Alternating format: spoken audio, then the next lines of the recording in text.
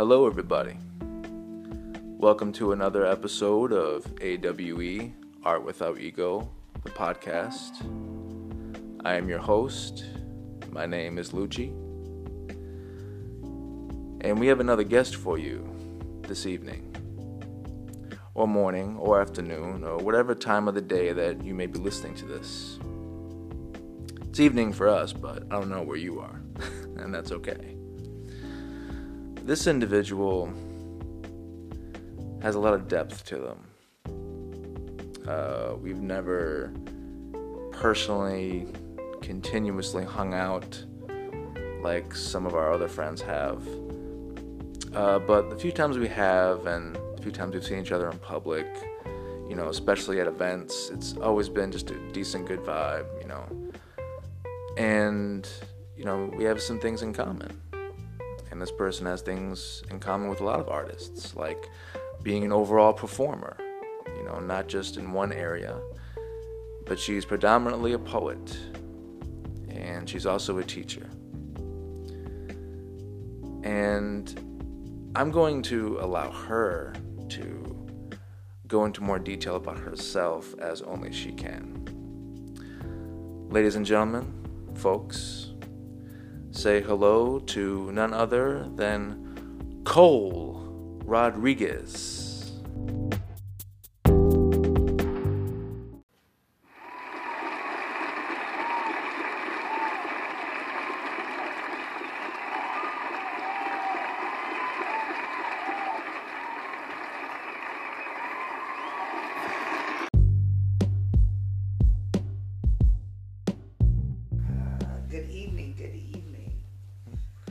So you said I need to share about myself what I want folks to know. That's what you said? Well, absolutely. All right, Let's see. I am a mother and a sister and a friend and a lover and an educator and an appreciator of rhyming phrases. Yeah, that's how I'm going to start there. Okay. I like that. But I like that. All of those pieces have such huge impact over how I move in the world, those various pieces of my identity. So that's why I named those. Okay. Now, what is it that is about the rhyme that hits you at home so well? It's funny, I have a poem actually about this, and one of the lines is, I don't know where it started. I think it might have been with Dr. Seuss. I come from a family of musicians, and so music and musicality was like a real critical part of my household and upbringing, and so I think that probably has something to do with it, that like from a very young age, exposure to rhythmic patterns and rhyme speaks to that. And I know that also early in my life I got exposed to George Carlin as a comedian, and he was probably the first performer that I heard that I identified as speaking poetically. Okay. That his cadence, the delivery of certain kinds of statements or stories were just really, they had a certain rhythm to them. So even without rhyme, specifically, I was drawn to that kind of a sound. And then sometimes he would rhyme. But I don't know. I think the steadiness of rhyme feels reliable to me. Okay. I hadn't ever dug in it like that. Yeah, I think there's something reliable about the rhyme. Yeah, because it's a rhythm. It's always there. And if it's not, something's wrong. The poem that I have about this topic is actually about the idea of breaking patterns and breaking habits. And for me, it refers to the attempts to write without a rhythm, without a repetitive sound, without a rhyming scheme. Okay. Now, folks, what you just got was a little taste of what this vibe is like right now. So stick around if you'd like to hear more. And, I say this all the time, that there is no hierarchy in the self-expression. And at the end of the day, it's about the art. It's not about us. Because when we're long gone as human beings, the art will still be here. And that's what this is about.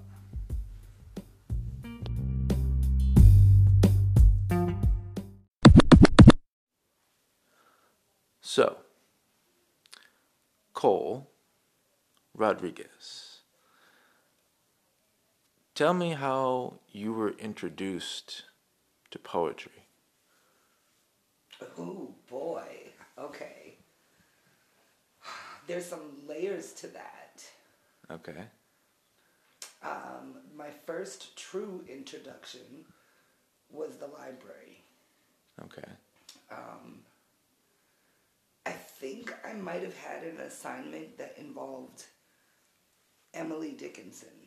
And I had to go find her and look her up, look up a piece of her work.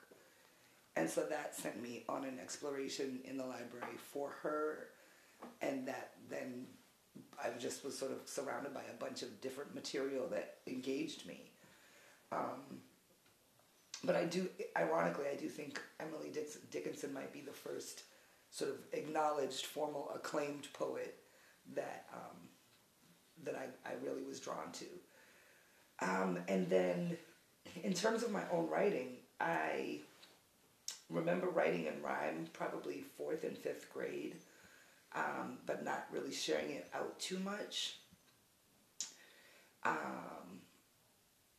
Rap started to become more prevalent, and I was like extremely drawn to that. So I remember like writing and rhyming alone as a middle school aged person. Yeah. And then for many years didn't think about writing poetry or rhyme for a while. My teenage years were rife with a lot of turbulence, and so creative expression just was like the last thing on my list at that age. And then, excuse me, in my early 20s, I started working with an organization that works with young people. And although I wasn't much older than them, I was considered an adult amongst them. And I was asked to lead a group of teenagers through writing their own rhyme. And in leading them through that, I also began writing again and forming the beginnings of what would be my adult collection of work. And through my time with them, I got an opportunity to actually present one of my poems to Boston City Council in an effort to gather support for a bill for youth jobs. And we got it. The bill got support. And so sort of like this rush of feeling like my word had power, my word had influence to be able to affect something, that really felt great. And so that kept pushing me in continuing to write, but all still just kind of in my notebook, for the most part, still to myself. And then a friend from the block called me one night and said, there's $100 here at this spot, and you got to come get it. It's for poetry. And so I met him at the place that he was talking about, and I shared some work, and I was able to leave there with $100, and that felt really good. Wow. And so, yeah, it was a bug that sort of pulled me in and said, come do some more of this. And I started to learn about the slam poetry world and the world of people that perform this art form. Okay. So, and what was the name of that place? I don't remember. Oh, okay. It doesn't exist anymore. Oh, okay. Yeah. There's this other great place that had huge influence in my life after that called the Lizard Lounge, which does still exist. Okay. I had been brought to the Lizard Lounge years prior, before I had become a performer. So I knew that it existed. And then after that first win, I was like, oh, I remember this place in Cambridge that does poetry. I should probably go check it out. And the Okay. rest is history. Nice, nice, nice. Now, would you classify yourself as a poet, a slam poet, a spoken word artist, or all the above? Lucci, I usually avoid all classification. That's the truth. Okay. Anytime somebody tries to create a box, I try to bust out that bitch. No. But I will say, I consider myself a performer. Okay. And sometimes I perform my own written work. Right. When I'm doing so, I think I'd probably refer to myself as a spoken word artist. Okay. But sometimes I write Yeah. and don't share anything, and I write in the poetic form, and other times I write in the non-poetic form. So doesn't that make me a writer? Sometimes Absolutely. I'm a writer, sometimes I'm a poet, sometimes I'm a performer. I don't know. I guess none of those things really matter a whole lot to me. The purpose of my work has been typically driven by the desire to move minds, to get the listener or viewer to think differently about something than they did prior to what they saw or heard. Right. So if you need to be moved by a poet, I'm a poet. Okay. And if you need to be moved by a spoken word artist, then I'm a spoken word artist. Call me what you need to feel good. Okay. Yeah, I asked that question because there's some people who specifically say, no, I'm only this and I'm only that. I was actually on a live from an open mic that was in Atlanta and Instagram recently, and there was a gentleman. I don't think of his name off the top of my head now, but I'm sure I'll put it in the description when I publish this episode because he's a fantastic person. He's a poet, and I think he was the host of the live, if I remember right, and he called himself I think it was a spoken wordist. I like that. Yeah. I mean, I could be wrong. If I am, I apologize, kind sir. But I think that's what he said. I was just, when you said that, it made me think of that, and I thought it was worth sharing. So, tell me about your experience in the slam poetry scene. I know that you've had your own impact on the slam poetry scene. Yeah. In the first decade of the 2000s, is that considered the early 2000s? I guess at this time it would be, yes. Yeah. That is when I really became exposed to slam culture specifically.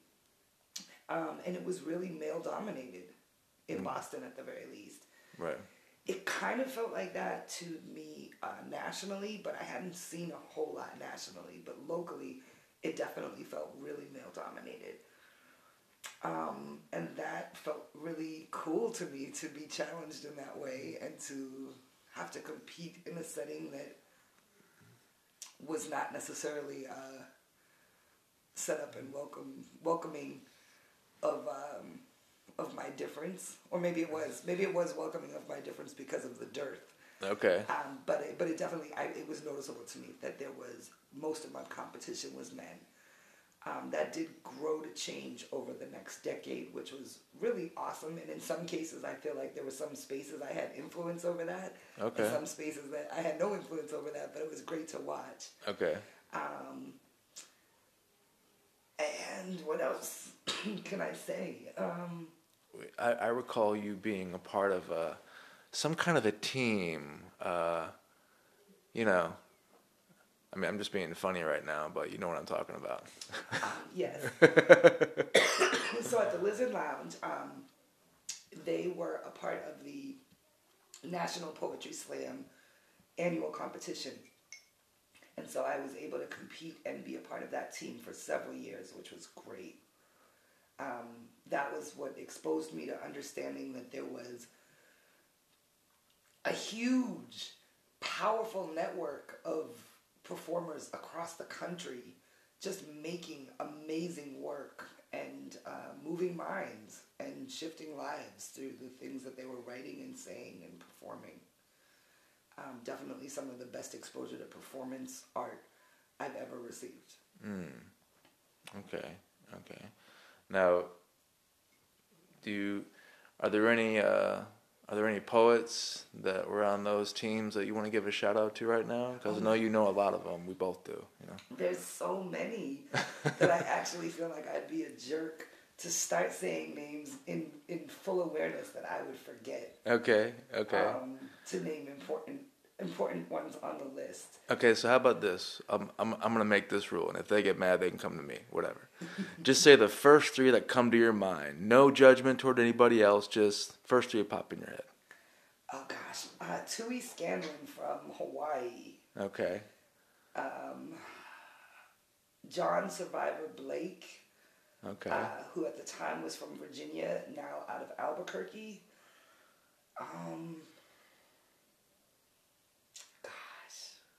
Remember, no one's being offended by this. It's just the first one. Harlem 125. Okay. Okay. Made a mark on me and ultimately became my dear friend. I'm grateful for that. But early on, scared the shit out of me. And one of my few claims to fame in my friendship with Harlem is that he's never been able to beat me. But as somebody who's never been able to beat me, he really did successfully scare the shit out of me more than a few times. The first time I ever saw him perform, I'd received an email detailing that we were going to be competing against each other for a team spot, and I had never seen him perform before, so I thought, let me go check this guy out, see what I'm up against.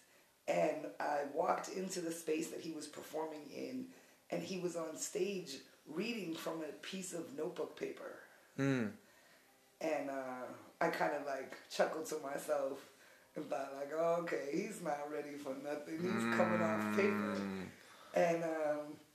And he floored me. Yes. Without even looking at the audience, reading off of a fucking notebook paper that looked like he might have written it right before he got on stage. He blew me away. And I went home shaking. Like, holy crap, if he can do that without actually putting much into the performance, then I'm fucked with something that he actually cares about. Yeah, formidable dude. Yeah.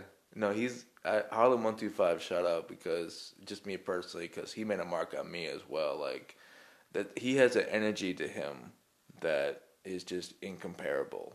Yeah. Michael Warrior Barnes. Okay. Is somebody that had impact on me as soon as I met him. He actually, you and I share someone in common, VCR. C. Robinson. Absolutely. He's a mainstay in the Boston art scene and the black arts movement in general. He has has produced several events over the decades in Boston to uplift and celebrate poetry. And he invited Michael and I to co-host an event years ago, and I had never met Michael prior to that, but in co-hosting with him, I got exposed to his work and was just smitten. And he was somebody that wasn't sort of embraced by the slam world for probably easily a decade. But after I met him was when he actually kind of came into the slam world. But his work is really powerfully written. No, absolutely. Yeah, I've been to several of VCR's events actually, and I've seen him perform. You know, just that ABC poem, just, you know, it hits me every time he does it. Yeah, Michael Warrior Bonds. I saw him at an event. I forget what the name of it was, but I believe Ralph Furman, Firmin, was one of the hosts, if not the main host, and maybe even performer at that show. It was several people there. I know I was one of the featured poets there, or one of his events as well.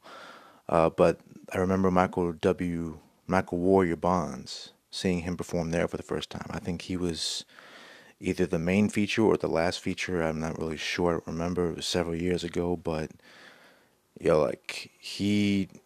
you could just, I felt every single ounce of energy that he was projecting into the audience. And like you could just, You could see it, you could hear it, you could feel it. The passion can't, true passion can't be faked. It just can't. And that's what I think warrior is an appropriate name for him because his spirit is definitely a fighting one. That's for sure. You know. Okay. So you've talked about you in poetry. But you're also a teacher.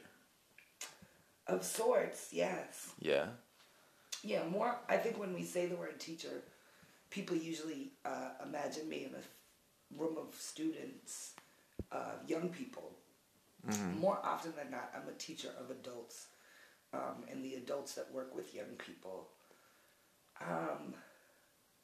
I also do work with young people and students, but I've moved in the direction of working with adults in the last decade mostly because I feel like the ripple gets wider when you work with the educators that are working with the children.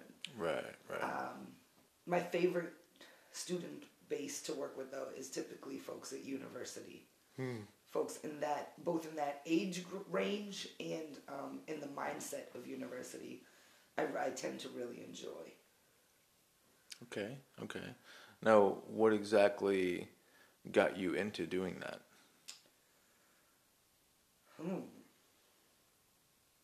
That's a good question. And you said you work with them. Like, what exactly do you do with them? Which ones? The adults? Oh, both.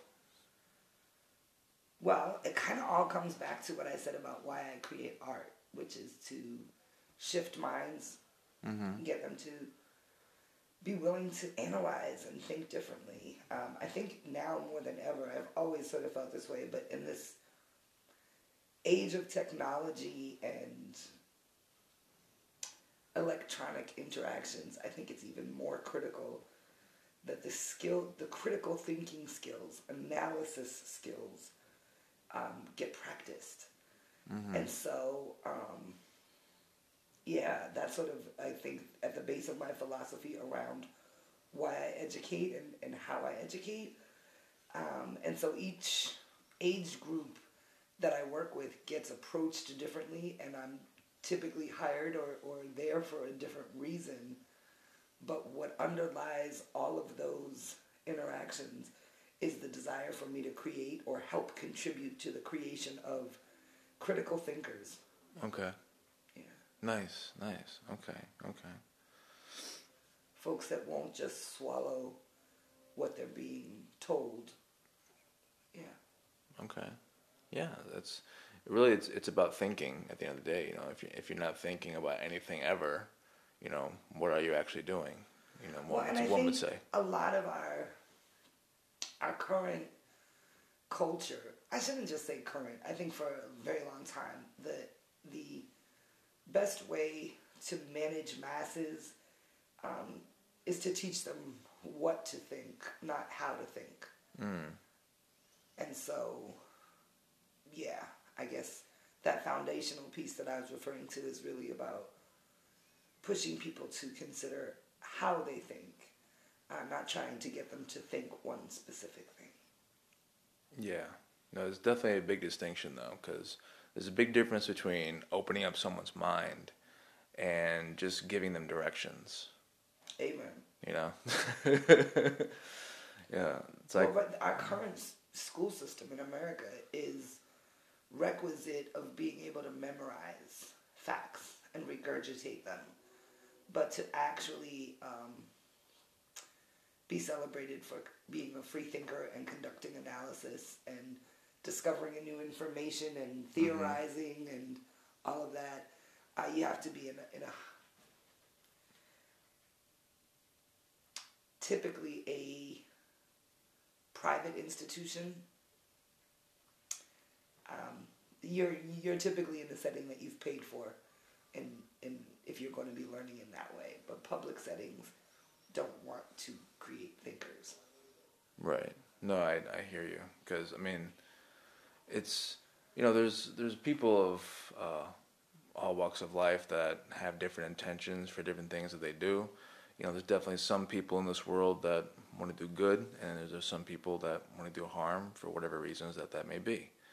But there is definitely a big difference between sharing knowledge to share knowledge for the betterment of society rather than sharing knowledge only because you get paid for it. And I've talked with other friends too that have the strong opinion that, knowledge shouldn't have a tax on it. Some people think it should, or, purely just an economic thing, but generally speaking, the system we live in, it kind of, I think in my mind, it instigates, okay, you can tax absolutely anything. So when basic fundamental things start being taxed, like knowledge and, being healthy, or, in certain cases being free or alive, it just depends on, where you are in this world and how it's treating you at the time. It can really mess people up if, they just don't have a general introduction to something that's so fundamental, that could be so fundamentally positive in their life. Yeah. Well, you asked how I got into education. Not in a traditional way at all. I started working in after school programs as a young person myself. Learned a lot about youth development models and facilitative learning and curriculum development in my like college years, and then I got away from the work for a bit of time. I came into classrooms kind of organically when I started performing. It was there was a link made for me through some existing educators that saw that it was a draw to certain kinds of students. And then I sort of got the bug of realizing how much I enjoyed the creation of those opportunities for students that didn't typically have them. But it was at that time that it crystallized for me that Brown students in particular were in a pipeline, that they were being prepared for a future that was not about creating or building, but was to feed a larger system of prison economics. Yeah, and it's, there's some people that'll deny that when they hear it. People will interpret, the factual realities that actually exist. A lot of people have the idea, well, it didn't happen to me, so it doesn't happen. It's like, so, it literally involves, sometimes it's best for a lot of people in this world to literally just look in the mirror and make sure that everything is okay. Because, it's, I used to be very angry about stuff like this, and it still gets to me sometimes, but I'm in more of a state now where I can allow it to, I can accept, if it's the current reality, I can accept it, but do what I can do to change it and make it better. But, it's stuff like this. It's like, if you're a person that easily cares about other people or just life in general, it won't take much to get to you and really stress you out emotionally and mentally. And, it can be challenging to not let emotions dictate your decision making. It is challenging on a daily basis for every human being walking this earth, especially the society that we live in. Amen. No, and that's why I like talking about stuff like this, with people who do teach, is because I've taught, a few classes of students, poetry before. It was in connection to the group that I perform with, Be Heard That World. Shout out to all you guys, love you. And, but people who have actually been, in or out of the system of teaching itself, publicly or even privately, have a unique understanding of education and knowledge and how it's transferred to other people and why. This is true. What would you say your favorite thing, like, I got the deep reason why you enjoy teaching. Give me a fun, superficial reason that you enjoy teaching. Oh my God, because they laughter that you get when you curse to students in front of students is the best. I try to make it be irrelevant and not a gratuitous curse. Okay. But I think that I get tickled by how tickled students are by cursing. And different age groups, different curses come out. Okay. But almost every age group gets it at least once. Okay. Now, is this something you plan, or is it just spur of the moment? No, it's typically spontaneous. I think that's part of why I enjoy it, is that when it happens, it's organic. But it's definitely enjoyed on both ends. Yeah, no. Well, I mean, we were kids once. You know what that's like. I mean, we used to laugh at farts. Right. You know, like whoopee cushion was invented for that very reason. It makes kids laugh more than anything. Right. You know, so. But it's a device. Talking to a group of 14-year-olds who know exactly the words that I'm saying if I curse. Like, it's not I'm the one that's exposing them to the word. They've never heard it before. They know the word. They know what it means, or at least in some context of their own. Yeah. But it gives me access because I step outside of the realm of what they consider to be orderly and expected behavior of adults. Okay. And so I giggle from it. I do. Actually, I was answering your question. I do actually get a pleasure from doing it. Yeah. But it's a device. It is a device to endear, gain trust, maybe gain interest if it's not deep enough to be trust, but gain some level of interest to engage. Oh my God, did a grown-up just say shit? What is she talking about? If I wasn't already listening, I'm going to start listening now because a grown-up just said shit. Yeah. I understand. And in college settings, where it's definitely welcomed and often employed by the professors, it's a way of taking what I think can sometimes be overly intellectualized language or approach to a subject and bringing it real baseline human like. The fuck are you talking about? Yeah. No, that's the thing. I mean, that explains our mutual love for George Carlin, because he had a way of blending those two together, intellectualism and filth, you know. Amen. You know his 7 words you can't say 7 dirty words? Yeah. You can't say on television. Like 5 of them you can fucking say on television now. Yeah. I would love if he was alive today, because he would probably do a bit about that. He's Absolutely. like, what happened to my 7 dirty words?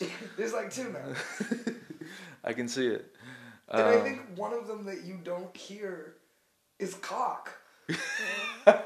Like you can hear bitch, you can hear all types of stuff. I still don't ever hear cock. Well, no, it's sorry. No, not even when referring to roosters. Even Exactly. They still call it a rooster. Amen. Because he even said that in his old routine. You know, it's like cock is only partly filthy. You know? George Carlin, man, he's the only comedian that I ever wrote a poem for so far, at least. Okay. Yeah, when he died, it was very sad to me. Even though I never had an opportunity to know him in person, he had such a huge impact over my thinking. Yes. Ultimately, he had impact on my performance and the kind of person that I am. But foremost, he had impact on me as a thinker. And I felt like a teacher had passed. And so I wrote a poem that day in tribute to him. I might have to dig that out because I haven't shared that in a real long time. Oh, okay. Yeah. Do you have it available? Do you want to share it now? No. Okay. When I say dig out, I kind of mean like I really got to dig. Okay. No, that makes perfect sense. Okay, now I'm curious. What was your first cuss word that you remember getting in trouble for or saying out loud? Oh boy. So my mother still to this day swears like a truck driver. That's how I learned curse words. Okay. I don't ever remember getting in trouble for curse words. I do remember her saying something to the effect of, don't let the adults hear you talking like that, or don't let adults ever hear you cursing. Yeah. Which I later, as a mother, said to my child, except unlike my mother, I included myself as one of the adults. Okay. But yeah, I don't remember being chastised for curse words. Okay. And I remember also being seen as mature by my friends when I was little because I could curse, and I remember specifically a boy complimenting me, telling me that I used curse words with finesse. And to a fifth grader, that is a pretty fucking impressive compliment. Yes, it is. I would have been impressed. Most fifth graders don't have finesse with shit. Yeah, they do. Puberty. That's it. Right. Yeah, and so if anything, I probably have over the years had to learn to curb it based on the environments that I'm in. As a professional and as an educator, I've had to, both for myself and others, be a gauge of choosing to curse and not cursing because it was just a part of my regular repertoire, but actually selecting and being intentional with those words. Yeah. But it has really always been amusing to me how those words came to be offensive and what lies behind them to create offense. Yeah. No, I totally hear you on that. It's funny. It's Carlin. He was more intellectual with his cursing than the family I grew up with, but at the same time, you may have the same thing with your mom. My family can be funny when they cuss sometimes.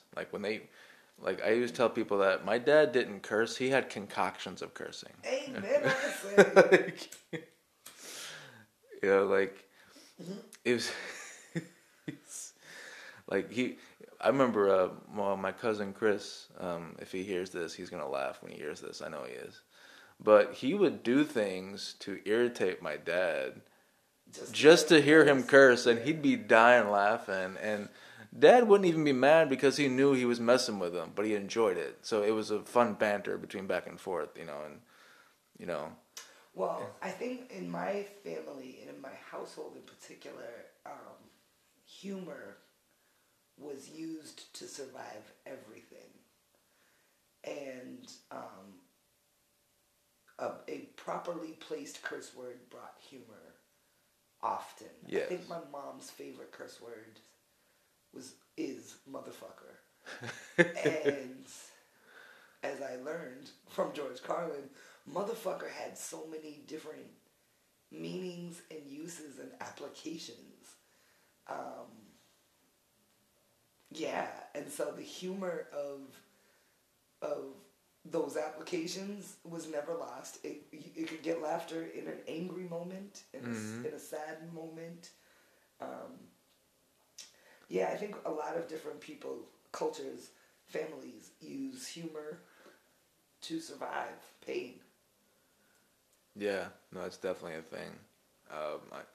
I used to I like asking people all the time, what would the world actually be like without comedy? You'd have drama, but it would never be it would never be that happy. It'd always be chill, sad, or angry. I mean, you have some joy, but the more comedy you have, the more joy you're gonna have. True. Although I guess maybe this is just me arguing semantics. Okay. I think that we could exist without comedy, without the creation, the intentional creation of works for comedic purposes. But life is still humorous. Right. And we would still find humor in existence, because you'd have to be brain numb not to. Yeah, absolutely. Yeah. Yeah. God is definitely the first comedian. Yes. I think I heard a great quote once. It was like, God is the best comedian that everyone's too afraid to laugh at. I like that. Okay. And Okay. more often than not, I have found myself hands to the air, thankful or upset or full of gratitude, but in full recognition that my sense of God definitely has a sense of humor. Oh yeah. Like this, there's too many things that, I mean, unless you're in, a pure, fight or flight response state, like if you move you can die type of state of mind, unless you're there, there's generally something that you're going to find humorous that has nothing to do with, something you saw on TV or heard music or whatever. It'll just be something that happens and you can't help but go, motherfucker. Amen. Okay, so we've talked about your poetry roots and your poetry experiences. We've talked about you being a teacher. But you're also an overall performer. We've talked about comedy. Am I missing out on you doing comedy? Or? Never. Oh, okay. So what other art forms do you partake in? I sing in the shower. It's very good for you. Very good. I enjoy theater, and I've gotten into it a little bit more over the years. I did some theater when I was young, but I got into sort of backstage set building and stage direction and lighting learning, and so I really liked that, and my theater experience for a long time remained in that part. And then over the last couple of years, I've had a few opportunities to work in some smaller theaters and sort of marry poetic work and theater work in those spaces, and I've really enjoyed that, and it's I think it's something I want to explore more. Okay. Now, how did you get introduced to theater in that way? As a young person, I was exposed through arts programs, and I did a few plays. As a poet, I connected with folks in Pawtucket, Rhode Island at the Mixed Magic Theater, which is Rhode Island's only black-owned theater company. And they pulled me in, I believe early on, they asked me to perform as a part of something called Poets on Fire. And it was them creating sort of this idea of marrying the theater element with poets. And then in meeting those folks, that theater company is run by a husband and wife.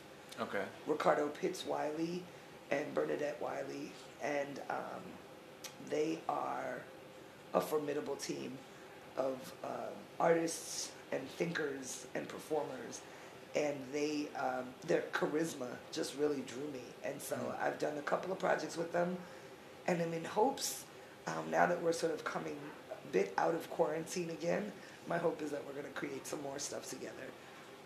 There's also a great theater in Waltham, the Hovey Players, that I was privileged enough to do some work with in the last few months, that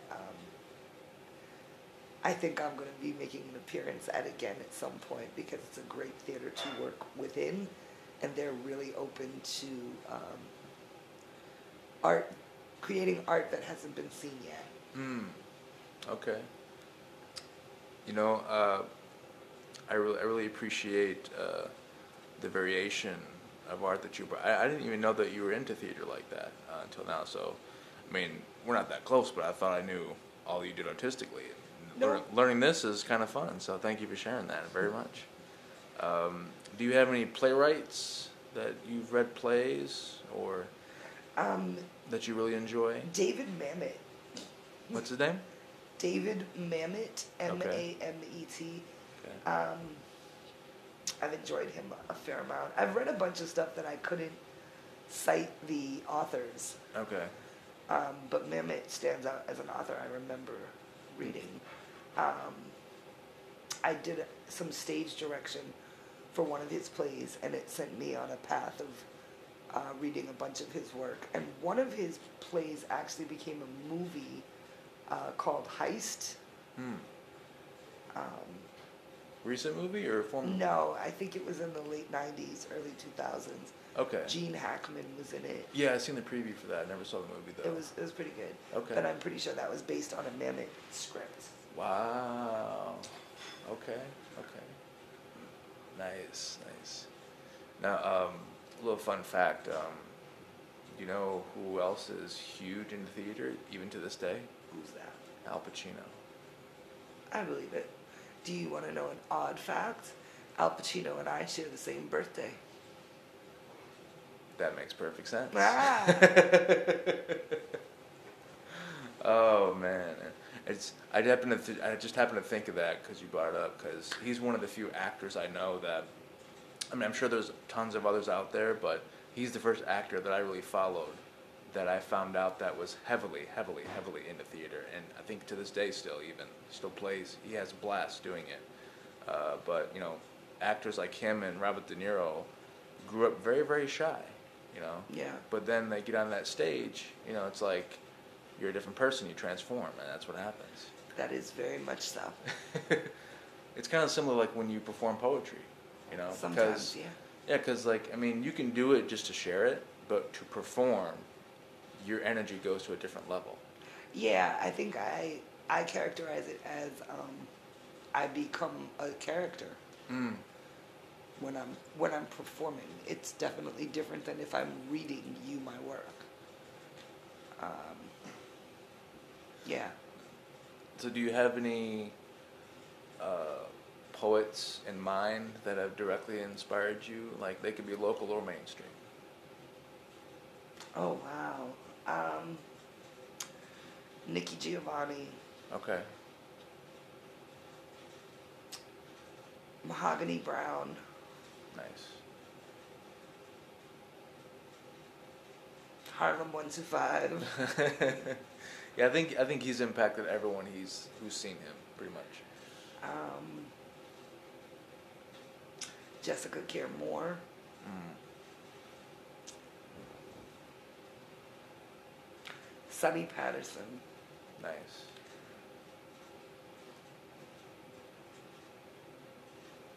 Lauryn Hill. Oh, okay. Okay. Can't go wrong with that MC one. Light. Yes.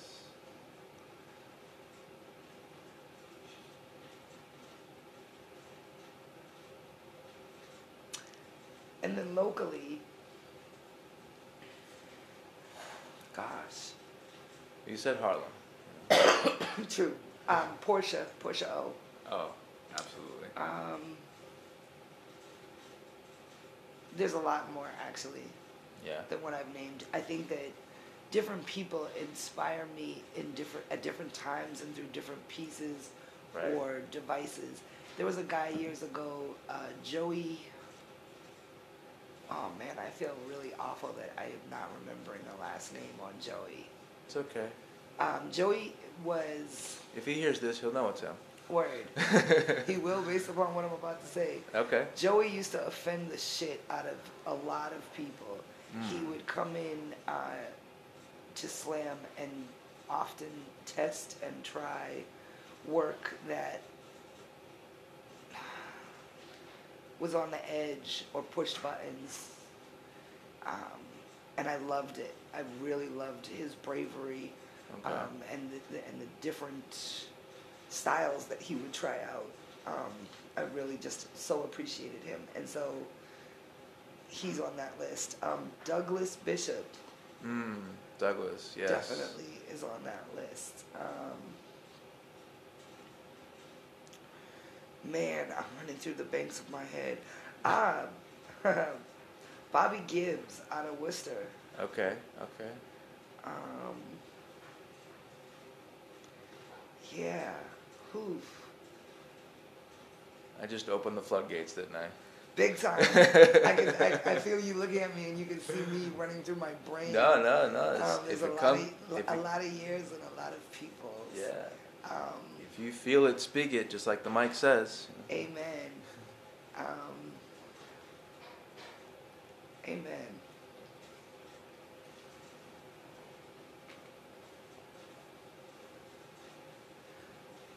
I think I realize one of the things I appreciate about the concept of art without ego is I remember more work that has moved me than people. Like as I'm sitting here running through the banks trying to think of the names I can say to you, I'm actually remembering people's faces and pieces and not their names. Like there's this one woman in Rhode Island who did a piece on pigeons that I fucking adored. I don't remember her name, but I remember the impact of that performance and probably always will. And yeah, I really, it resonates for me, this idea of it being more important that the message becomes imprinted than the identity of the messenger. Yes. Yeah, no, I agree with that 100%. Very much so. You know, you watch Eddie Griffin, right? Love Eddie Griffin. So he literally says that, you know. It's like, I don't remember the entire bit, but, you know, basically talking about whether it's Jesus or Gandhi or Buddha or whoever it is. He's like, who cares about the messenger? Did you get the message? Right. You know? And the thing is, you know, I think I recently was reminded that current culture is such, you know, I said it earlier, we're not promoting thinking or analysis. We are promoting a culture of following. Like literally we comfortably and happily follow people and want followers, and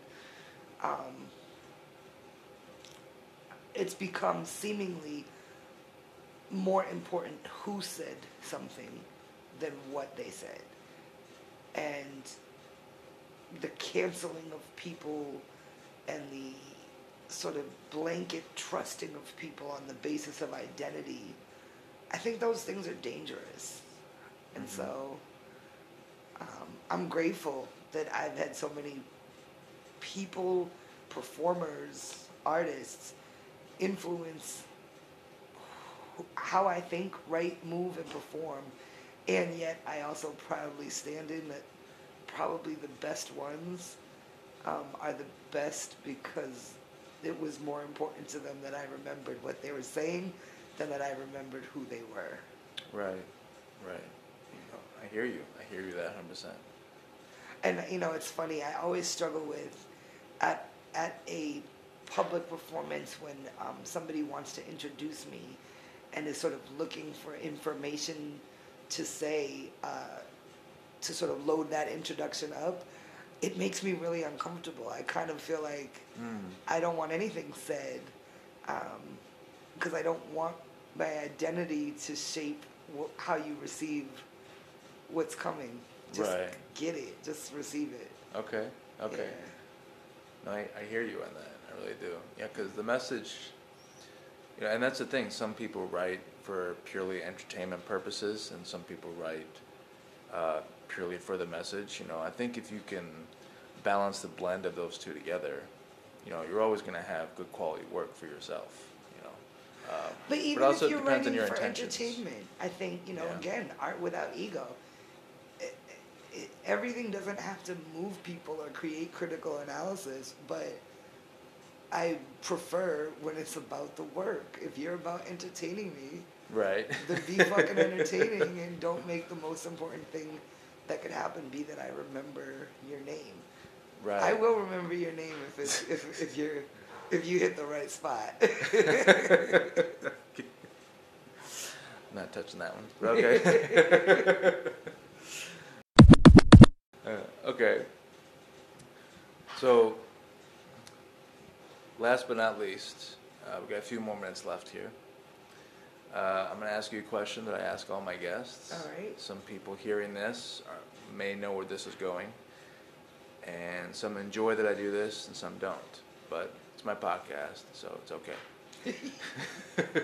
Fair enough. No judgment either way, but what is your relationship, if any, to professional wrestling? First of all, this made me think of the end of the Inside the Actor Studio. Yeah. Where like he has his standard questions that everybody gets asked. So I was like, oh great, I get to learn Lucci's. Like, what are his standard questions? That was not at all what I was expecting the first one to be. Really? Okay, totally. Okay. But I got an answer for it. Go ahead. So my relationship to professional wrestling. Well, first off, I'm curious. What did you think it was going to be? I didn't have a specific idea, but I didn't think it was going to be about professional wrestling. Okay. My Uncle David, who's, let's see, Uncle David's got about 15 years on me, 15, 16 years, yeah.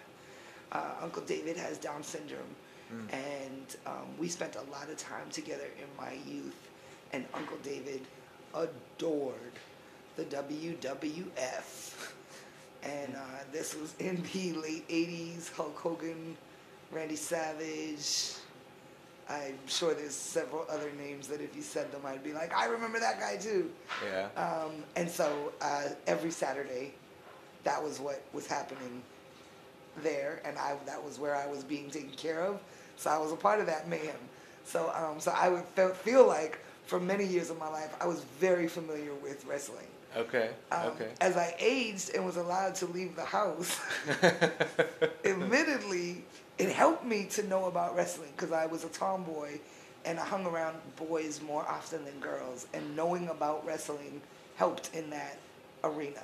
Okay. And then more years passed, and I didn't think anything at all about wrestling. And then I became an adult and started dating men, and some of them liked wrestling. And so you've always had a connection to it and somehow. then I became the party killer that was like, you know it's staged. You know it's acting. like I was exposing some big amazing secret. You were that person. Okay. Yes, totally party killer. And then in the course of my theater work, actually, one of the actors in a play that I was working with, he was a former professional wrestler. Okay. And he really talked about the craft of that work, and it put it in a whole new arena for me now. Okay. It was still fake. Yeah.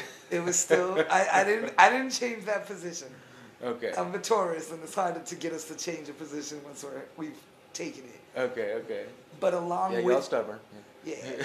but along with that stance, I did have to acquiesce that it was in fact a sport that required a high level of skill, and it deserved respect. So that brings us full force forward now to today. Yeah. I have an absolute respect for the sport. It's not something I tend to watch as for regular athletic enjoyment, spectator athletic enjoyment. Okay. But I can. No, I hear you.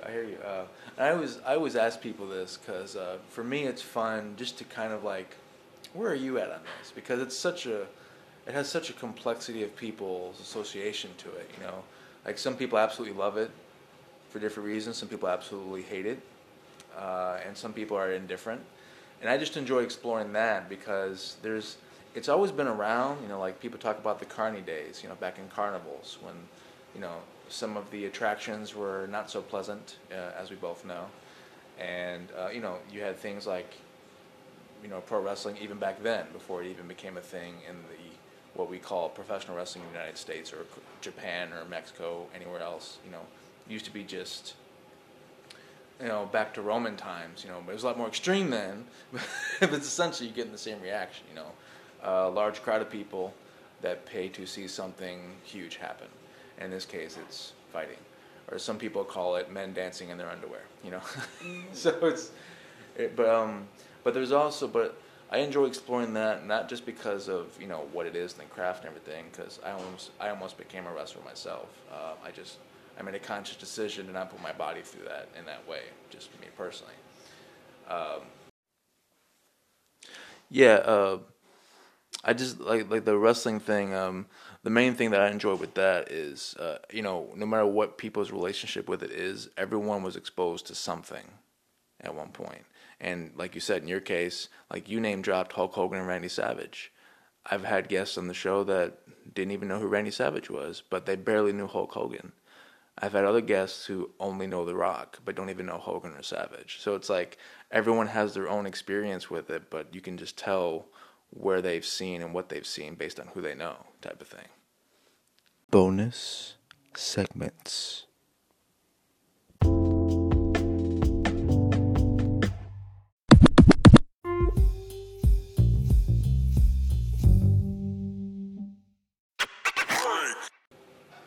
But it's also the lost train of thought. I was going somewhere and I lost train of thought. All good. This is the moment in a poem that people start snapping, which, by the way, I think when people start snapping after a person's lost their place, the snapping makes sure that they're not finding their place. Yes. No, I'm so serious. No, I think that it has like cognitive impact, and it doesn't actually bring you back to your poem. It brings you further away from your poem. Yeah, you know what? That's it's funny. I think some people it helps, and some people it doesn't, because there's time. I don't know. I think it depends on the person. I think it helps from the angle that it's encouraging to receive positive energy and positive affirmation. Like you feel like you're fucking up. Yeah. And so instead of the audience affirming that you're fucking up, they send back like the opposite kind of energy. Like, we think you're awesome. Yeah. This is no problem. Yeah. You've got this. But for me personally, the fucking sound of snapping is like, cognitively, you're actually creating a reset for most people. And they can't find their way. Like, I don't know if you've noticed, but people don't typically pick right back up. They like go back a couple of lines, or they cognitively they're getting reset. Don't you see what hypnosis? How do people bring you out of hypnosis? Snap they finger. Fucking snap. Yeah. That's true. That's true. Oh my god. Anyhow, I think I just hypnotized you out of the pro wrestling conversation. You got another question? No. Snap. No, because I never thought about it that way until you put it that way, and it makes perfect sense. Because I've seen how people react to it, but while you were explaining it, I'm thinking in my head all the times I've seen that happen. Yeah, it never really helped, But it is great. It's appreciated as a gesture. Yeah, so you can't be mad at it. I don't personally snap. Yeah. But I tend to like say some words of affirmation, like, "Yo, you got this." Yeah. If it's a piece I know, I might actually say the line. Okay. But more often than not, I don't know the line, and so I give words of affirmation. Arthur, so like, if you're performing a poem and you drop a line or forget what you were going to say next, and people start snapping, how does that work for you? So, I'm torn between that question. If it's for me, I know for anyone it's love, right? And particularly for newer poets or performers, I feel like it's good to try to give them encouragement, but I should know better. I should know better than to drop my line and the snapping in the crowd. I know it's like an all love type of thing, but it reminds me that I didn't do my job.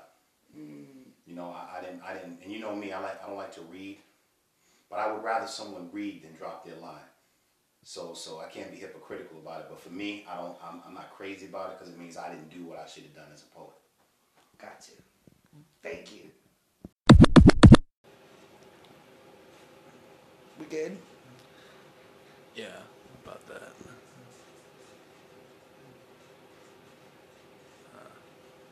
Hold on. I saw that and that distracted me. Your the mic cover, Yeah. it reminds me of the puffy balls that are on majorette boots in parades. Wow. Yeah. Okay. That's what it looks like to me. That's what you thought when you first saw it? Yeah. Well, no, not when I first saw it, but as I'm looking at it now, in the position that it's in, I'm thinking it looks very majorette boot like. Same color and everything? No, they're No. usually more colorful. Oh, okay. But texture and shape. Yeah, no, I can definitely see that, you know.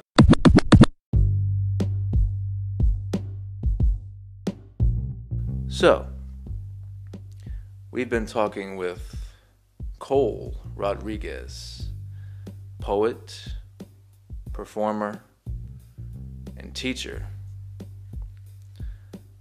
How you feeling right now? Very relaxed. That's good. That's good. What did you think about when I first asked you to do the show? You have such a peaceful, loving vibe that I didn't know what to expect, but I expected that it would be very easy for me to join forces with it. I appreciate that, really do. And again, as I referenced earlier, conceptually, the idea of art without ego is very appealing to me. And so I knew that I could vibe with that as a topic alone. Okay. Yeah, no, I tell people all the time, you know, it sparked the idea for the group that this podcast is an extension of from Facebook. It's literally was just brainstormed from the idea of just like allowing artists to support each other in ways that, you know, maybe not is always granted, you know, because that's why I like having local people on more than anything, you know. I mean, I'm open to mainstream people, you know, at some points for the show. Great, that'd be a wonderful opportunity. But locally, I enjoy promoting and helping put voices and eyes on people that may not get the recognition I think that they deserve for the talent that they have, you know. And you're one of a million different inspirations that I've had since I moved to Boston back in 2010. And, you know, I appreciate you being on the show. You know, it was a good vibe, absolutely. Thank you for the invitation. So like I always say, folks, well, before I end this show, what are your plans for the future? You know, like, what are you doing right now, poetry-wise, performance-wise? Great question. I'm thinking about how I would like to catalog my existing work. That's a major focus of 2022. My newer creation, I think is going to be going a bit more in the direction of working with theater folks and continuing on this vibe of the sort of the marriage between theater and poetry. That's my answer for what am I doing now creatively. That's kind of where that energy flows. Okay. Well, be sure to send me links, you know, tag me in them. You know I'm going to share them for you, so. Right. I appreciate you. I'm going to try to get better at being electronically connected. Yeah, it's okay. Hey, I got a phone too. Text it. It's cool.